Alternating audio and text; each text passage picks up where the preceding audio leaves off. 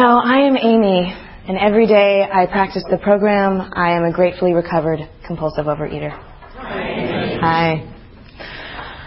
I am so grateful to be here with all of these beautiful people who showed up to help each other, to support each other. With all the people who are ever going to hear this podcast, I feel like they're here in this room. And that's a lot of support. That's a lot of love. And the more I recognize the abundance of that love, that helps me to do this daily work, this daily practice of the steps. So I'm going to share loosely what it was like, what helped, and what it's like today. To qualify, I've been abstinent. I've been in program for 4.5 years and abstinent for 4 of those. And I'll share more about my abstinence, but baseline is no binging, and I'll get into that more in what it's like today. So you've probably heard many people came for the vanity and stayed for the sanity. I came for the sanity. I was insane, very sanless. And for me, I didn't even know I had a food problem because I was so cut off and in my own loops of really cruel self-deprecation. It got to the point where my mantra all day long was that I needed to die.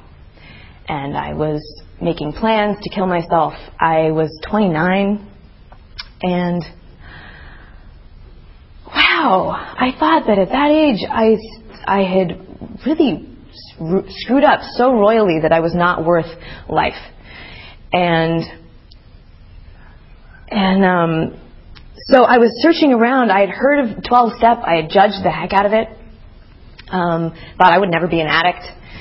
I was very healthy on the outside, and I knew what good foods my body needed. And I presented a very together for a while until it got just really crazy.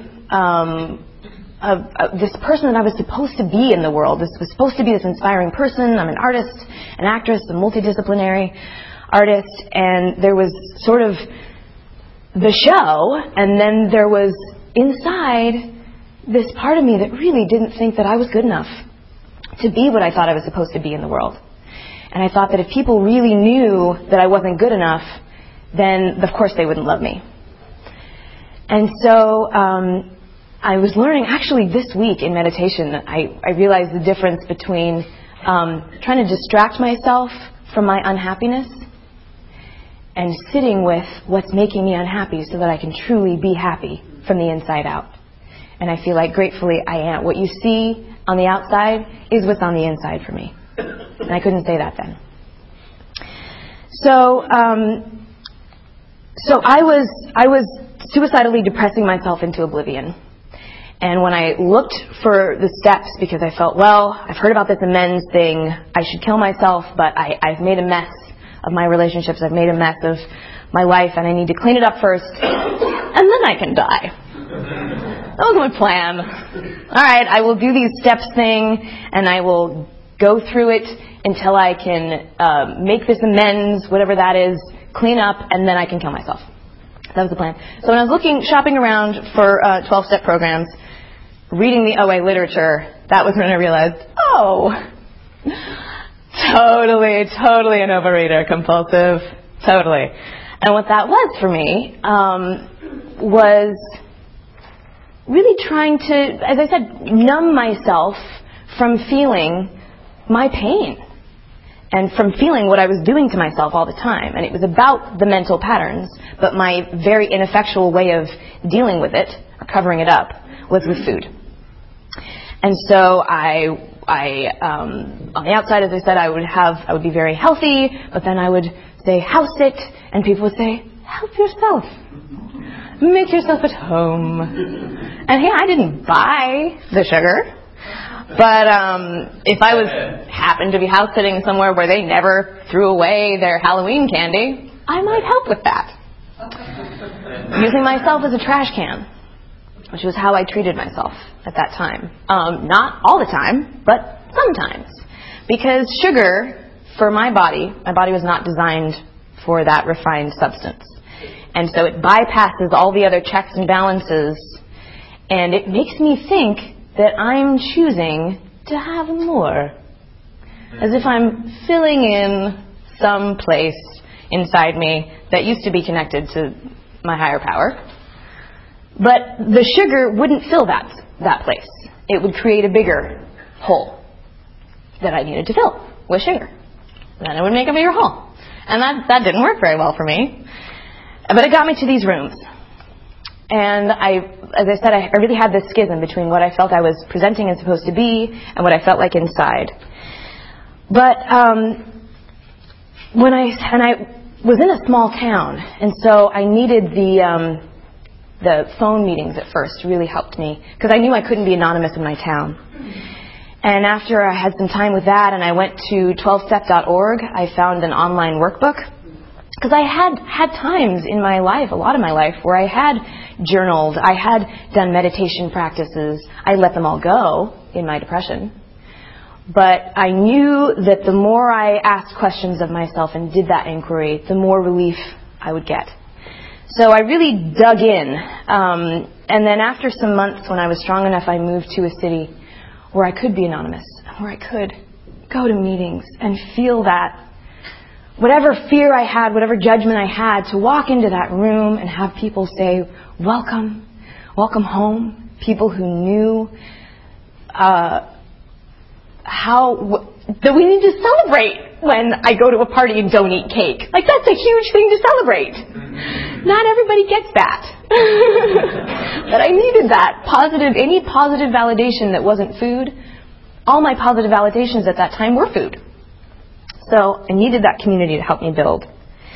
And I cut myself off so much that I needed to have a network of support. I got myself a sponsor. I was able to turn over my step work and making the calls. It was really hard. What was hard, I had been articulate, but I had gotten myself to a mental state where there was so much negativity and negative patterning that I really felt like I was seeing through like a dense... Fog is light, so it wasn't like a fog. It was like a miasm of this dark cloud. And if you imagine, if you've ever been in a room where there's a black light on, most things are obscured when you have a black light. It's not very much light, but it's a particular light. And white things pop out at you. And so it's like certain things are hugely in front of my face, but other things are totally obscure. And for me, in my fearful, panicked state, my fears were huge and day-glow white.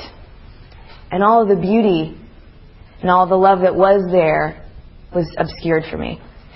So getting clear of the sugar was essential for me and my other red light foods. Setting up that in my abstinence. At the time, I really needed rules because I was so out of touch with what my body actually needed that I needed rules for myself.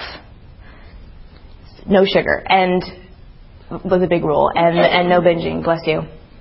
But the goal for me, and this is my abstinence, including no binging, is to really be in touch with what my body needs.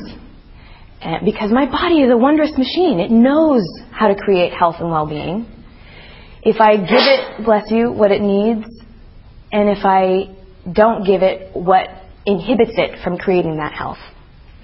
So for me, I needed a lot more rules in the beginning to get in touch with that.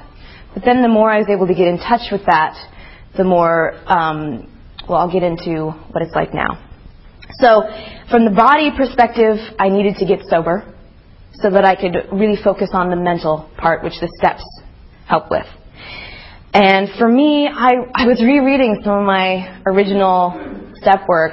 I did the steps twice in my first year of abstinence, but the first time through was about 100 pages. I was looking back through. And because I had it on my iPad, I didn't know it was that long, which was important for me at the time. But I learned a lot. This was the getting to know me. Getting to know all about me. Let's pretend it was fun. I didn't like me, but boy did I hope you liked me. That's a challenging combo, I'm going to tell you. So I learned a lot, and my sponsor helped me learn the difference between being rigorously honest about ways that I had harmed myself and others, and making an endless list of everything I've ever felt bad about and flogging myself with it. Not helpful, the latter. Helpful to discover the harm and how to amend it. So learning the difference between that. And at one point, it was really helpful for me. My sponsor was letting me turn over my fourth step as I was writing it. So each week when we would get together for that hour, I'd be sharing. Well, I shared all my step work with her from that worksheet online that I mentioned. And then when I got to my fourth step, I would turn it over, and then I would write more, and then I would turn it over. And so I think if I had waited until it was completely written for me before turning it over to her, I would have felt so burdened by it, I would probably still be writing it. But that was helpful to keep turning it over. And then at some point she said, this is a lot. I think probably, unless there's anything else big, maybe we could end it this time, and you can always do the steps again later. Thank you.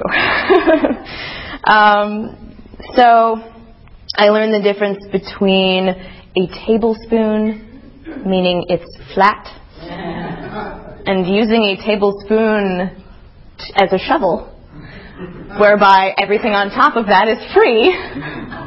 It's not a form of measurement. I learned to create rewards for myself that are not just around food. So like I said, celebrating those minor, major victories with fellows. The reward of service and how good I feel. I like lists. So writing something down on a list and then checking it off is a reward. So writing down service or writing down, I'm going to write 5 minutes today and checking that off. So helpful for me. I learned the power of starting small.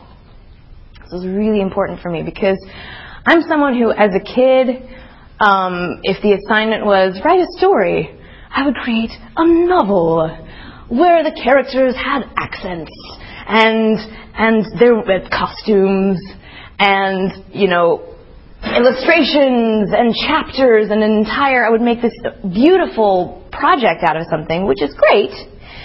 But when you couple that with zero self-esteem, what it meant was I was imprisoned in this prison of it has to be perfect or nothing. And that's binge thinking for me. Anytime I'm getting into generalizations or all or nothing, that's binge thinking. So rather than say, well, I should be meditating for 20 minutes every morning. If I started with 2, I started with 2. And gradually, I thought, well, I kind of feel like 5. At first, that 2 minutes was endless. It just was so long. It was excruciating, being with my mind for 2 minutes. But then I found some guided meditations, and I was doing sort of 5 minutes. And it's the same thing with the steps. If I felt like I needed to do an entire step in a day or a step work, no, I was going to write for 5 minutes, set my timer. If I was writing that, if that 5 minutes ended and I felt like writing more, I could. But I could write that 5 minutes and cross it off and know that I'd done it. And it adds up very quickly. And I still use that practice. And now my practice is first thing in the morning I write 5 things I'm grateful for. Only 5. If it's Saturday, maybe I can write more. But if I just do my 5, it doesn't mess up my timing for the rest of the time. I know I've done it. It feels really good to have that be my first thought. And then I have now a 30-minute spiritual practice in the morning. And I have a 20 to 30-minute practice in the evening that sometimes goes on for an hour or 3. Really. And I love that. I I've had the same partner in recovery for 4.5 years, and bless her heart, we have been through so much together, and that has evolved how we share our 10th step, which I do an AEIOU 10th step. So if anyone's not familiar with that, am I abstinent today? What does it look like? So if there's anything in there, my body likes raw vegan food, so there are plenty of things that I can't eat. I'm used to being weird, but at first it was hard to eat different food from other people. And now, it's going to be totally different from other people. And I carry what I need so that I can go to a lot of different places now. And because I'm used to it being weird now, it's just so not an issue. But, I wanted to say, another big thing that I learned is that the reason to me why this is a one day at a time program, thank you, is that I couldn't imagine not having certain foods in my life. That just seemed like, why would I want to deprive myself of that? That would be mean to myself, and I'm supposed to be good to myself, right? But creating those rules and boundaries for myself with my abstinence, I got to discover over time, it was hard at first, but to discover I'm actually happier without that food talking to me from my cupboard. And they talk. They would talk. I'm so much more at peace with them not in my home. And so learning that, then that builds, and after months and sometimes years with some foods, now I can see them at a party and it doesn't even look like food to me. And that, I couldn't imagine that when I first came in. But one day at a time, looking back, that's the power of that one day at a time thinking. So am I abstinent? And I talk about that. Was there anything that was challenging today? Was there anything that was talking to me today? What was my exercise for today? What did I do to nourish myself, my body, mind, and spirit today? What did I do for others? And it started out as just what service did I do, and it's that too, but it's also what were my interactions with others, because I find that I learn a lot from my relationships and how I'm interacting with others. And then what was my understanding for today? And for G, what am I grateful for? Where did I find God in my life today? And so now my partner in recovery and I, we like to do voice memos. So we record on our phones. It's usually between maybe 6 and 20, sometimes minutes. And it's so powerful because recording it, having that voice connection with each other every day is so powerful. And then even if she's not able to listen to it, it was helpful to me to be that thorough. I also sponsor. I'm not taking new sponsees, but I'm grateful I've had the same sponsee for 3 years, and she's just doing great. And that's a wonderful source of checking in and learning from me. And I have a very rich spiritual life and community of that's spiritual. And my spirituality and my art and my life are really one. And the 12 steps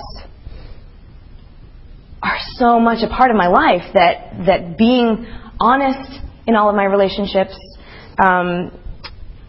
and continuing the support of the structure so that I can be present to the moment and present to. I muscle test a lot. So I don't always trust my brain to decide what I need, but if you're curious about muscle testing, you can Google it. My body knows exactly what I need, and so I will ask it, is this what is the most beneficial for my body? So that helps me stay in my abstinence. And then if anything, and it's not been perfect, sometimes I'll eat something compulsively, then that doesn't feel good, and then I will talk about it with my partner in recovery. But I really I'm doing the work of my spirit, of my heart. I am an actor. I'm living off of what I make as an artist. I moved to Los Angeles to pursue my art, or to do my art, and that's why I'm here, and that's what I'm doing. I've only been here for 3 years, and I'm grateful, and it was because of this program and because of the rooms and the structure that I'm able to do that. So, thank you.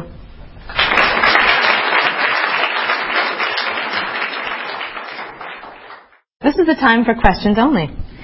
There is no sharing at this meeting. If you need to share, please do so with any of us after the meeting. Also, please remember that the opinions of the leader are my own, but not those of Overeaters Anonymous as a whole. When asking questions, you need not identify yourself. Please remember, if you ask a question, your voice may be audible on the OA podcast. And I will stop at 9:35. So, ask me anything. Yes? Hi, thank you for your share. I just wanted to know, you were saying that you were eating abnormally, the sugar and everything, but it didn't show on the outside. How could that be? Were you not eating enough? Is that why you didn't show it like with obesity or what happened? Yeah, well, it wasn't... Sorry? Oh, the question. So the question was, if I was eating abnormally and binging, why wasn't it showing on the outside of my body? Was I restricting? So for me, it wasn't a daily occurrence, the binging. And because of my mental state at the time, I was not sleeping. I was just on constant overload. So my body was actually underweight at that time, and it wasn't that I was trying to be thin. It was just that I was not good at taking care of myself at that time. So I had times growing up when I thought I was fat. I wasn't really that overweight, but I guess the most I probably had. I don't weigh myself. I just fit how I feel in my clothes, but. I probably had a good 20 or 30 pounds more on my frame than I do now at my most. But it wasn't, that part wasn't as out of control for me. I mean, it wasn't a daily occurrence. So, yeah. Yeah, thanks. Yes? Thanks for your share. Can you touch on the spiritual component of your program? Yes. Higher power concepts of change. Sure. So the question is, can I touch on the spiritual component of my program and my concept of a higher power and whether that has changed? So for me, I love that this program allows you to have any kind of spiritual practice. And I know I'm not meant to talk about what that is here, but I have forms of meditation and spiritual community and books that for me do the same thing as the steps of really looking at what are the structures in my brain that are blocking me from my connection with my higher power. So, and then doing the work to change those belief structures so that I am more connected, more in constant connection with my higher power. And for me, God was a challenging word as a kid because I grew up in a church and I had a lot of judgment around how the rhetoric was. But it was really coming to the steps actually that helped me go, you know what? It's a word. It's a word. There are so many words and I use them interchangeably now. Love, spirit, the universe, the divine, higher power, like it all, to me, it's just language, and that doesn't keep me from the experience of that connection, which that's why I meditate, is because then I'm outside of this little perspective of my brain, and I'm connected to something larger that has a much more inclusive perspective of the trajectory of my life. And it really helps me to let go of what I think my life is supposed to look like. I had a lot of supposed tos when I came to the program. And so my spiritual practice and in my meditation, it helps me realize those supposed tos and let them go, continue to surrender them so that I can... Because every time I do, I'm grateful for what shows up in my life. If I'm dictating what that's supposed to look like, then I'm limiting myself to my small imagination. But then when I open up further, I'm always surprised in a beautiful way, and it's exactly what I was designed to share. So, thank you. Yes? Just a quick question. You said you were in a small town, and I was just wondering, unless I missed it, how did you find out about OA in that small town? And also, what is a partner in recovery? Yes, thank you. Great question. So I was in a small town, and how did I find out about OA in the town was the first question. The internet, bless it. I had a friend who was a longtime AA, and I'd heard about it, from movies and stuff, and so I knew kind of by osmosis that this was something free and something that nobody got famous on, and something that nobody was getting anything from except a happier life. And my BSO meter is really keen. So for me, reading the literature and seeing the truth and how the principles and the traditions really protect it from itself, from the humanity that runs it, really spoke to me, and I felt like I could trust it. And I could trust that the people here understand me. So when I Googled, I was really shopping around for different programs to find out what was my thing, because I knew it wasn't alcohol. And then it was reading the OA literature online that I found that it was food for me. And then your other question, sorry, one more time. A partner in recovery is whatever you make it. So for me, we actually call each other partners or process partners now. She's not your sponsor. She's not my sponsor, but I treat her. I mean, for me, it's like the whole community is my sponsor when I need it. So I go to certain people for certain things, and I've had sponsors every time I've done the steps. But she is a sponsor, and so we kind of treat each other. She also has a sponsor, but she is a sponsor in a lot of ways for me. She's got great perspective. And but she's the person who I send my food and my 10th step inventory to every day. And she's amazing. I mean, we share. There's nothing that I can't share with her. So, yeah. Thanks. Yes? Question for you. How about the people, family, friends, colleagues in your life? How they reacted to you now being in program versus before? Are they supportive? Do you share that aspect of your life with them? And how has that sort of changed your relationships? Okay, so with the closest people in my life and my relationships, friends and family, what was their reaction or response to me being in program then and now, and how has that changed my relationships? Something like that. Thank you. So it was hard. I think people were confused in some ways in the beginning.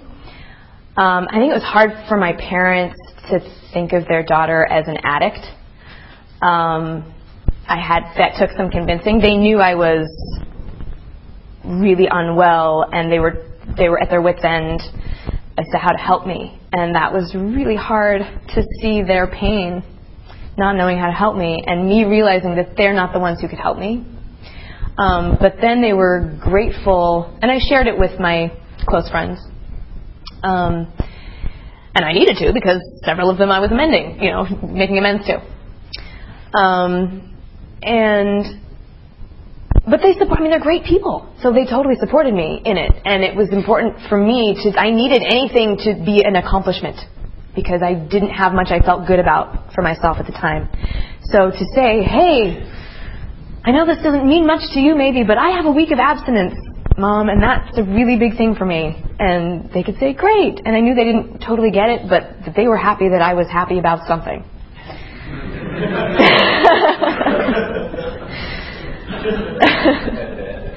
And because I had been doing well at other times in my life, I think they just were like, why? I don't understand why you're so hard on yourself right now. And I really needed to, helping to convince both myself and them that I needed this. And boy, did I. And I still do. And then I think now I share it with people when it feels helpful. I share it. I don't just, I don't identify by it necessarily, but I don't hide it. I'll share it. If anybody asks, sure. Keeping the anonymity. I don't just announce it, but I share it with all my intimate partners. With men. I pretty early on. Just as a part of getting to know you kind of thing, because it feels good. I don't like hiding things anymore. I hid. That's what got me here, was hiding from myself and hiding from people. And so I feel so much better when I just share. So yeah, thank you. Was the suicidal thoughts from perfection or from food? From perfection. Food was my way of trying to numb myself from the suicidal thoughts, because for that brief moment I couldn't think about anything except I was in a different state. But from perfection, from thinking that, from all the ways that I was not good enough. Yes. How do you get past the fear and insecurity to pursue your passion? One day at a time. So the question is, how do I get past the fear and insecurity to pursue my passion? So for me,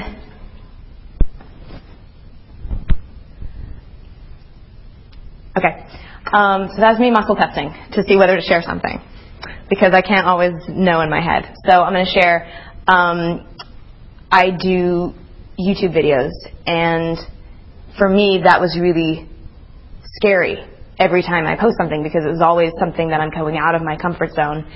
But if I feel called from my higher power to create something, then it's not creating there to just sit in a closet somewhere. It's been created to be shared.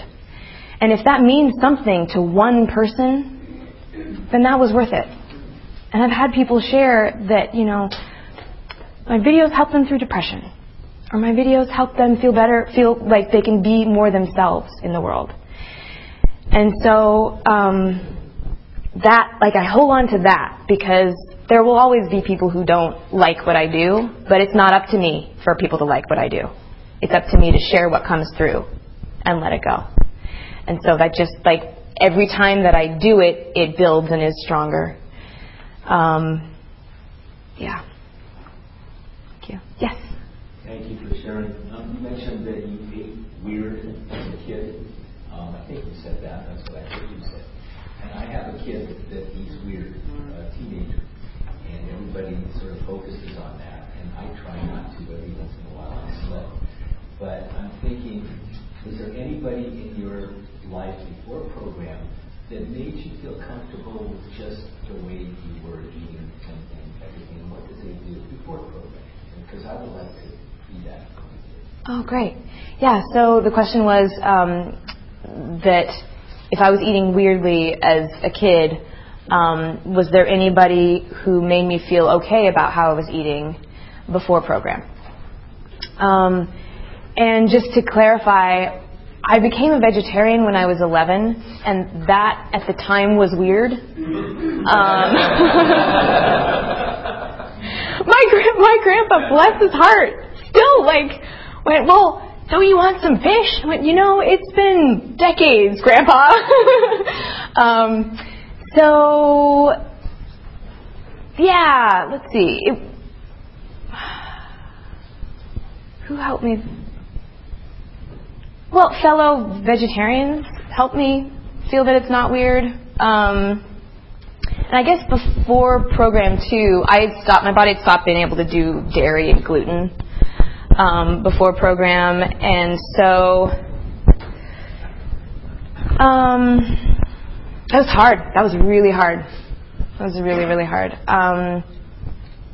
Only just being around people, but I guess it was just more people who understood that every body is different. Was there anyone specifically? I mean, my parents were supportive. It's hard because I think a lot of times people are supportive, but then they're also having judgment themselves about what they're eating. So I felt like I had to say, and that was my own thoughts. I didn't have to at all, but I felt like I had to make them feel at ease by saying, I'm not out to change anybody. Eat whatever you want. This is what works for me. But I think just to answer the other part of your question of how can we be supportive of others, of your child, or of your recognizing that if I'm having any insecurity about how somebody else, about what another person is eating, that's my own insecurity about myself. So if I own that, then I don't have to put that on the other person, and I can just honor them for eating their way. Yeah. Thanks. Can you talk about your 8th and 9th step of the amends process and your good and bad? Yes, so talking about my amends process, the good and the bad, it was helpful to me to use a spreadsheet and a format to really be clear on who to make amends to, what it was for, and get it really tight. And then just not explain why, and not get into a whole, I'm sorry if I ever, a whole litany of padding around it, but to just be really clear and say, I apologize to you for doing X, Y, Z. I'd like to make amends by doing M. And then just pretty much just leaving it at that. That was really hard. But also beautiful, because a lot of times the person just didn't even remember it that way. And then, bless you, I think in all circumstances they forgave me. I think there were some that I didn't hear from, maybe, or not for a while. But whenever I was able to talk to a person, if it was somebody I could contact, then that ended up being good. The first thing that I did was I had a library book for years.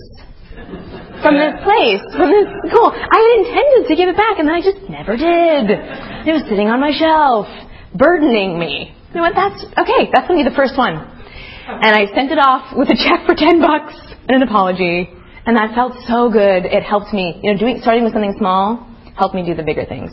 And then learning with my sponsor what is to be a living amends, what actually isn't harm, it's just something that I felt bad about, and letting that go. I think we have time for one more. Yes. So you mentioned that your binge thinking, your mentality of all or nothing, perfection or nothing, and then how it goes into your relationships. It doesn't always relate to food, and how you sometimes catch that. And I was just wondering, what does that look like, and how do you catch it? Great question. So with regard to binge thinking, all or nothing thinking, what does that look like for me, and how do I catch it in areas not food? Yeah.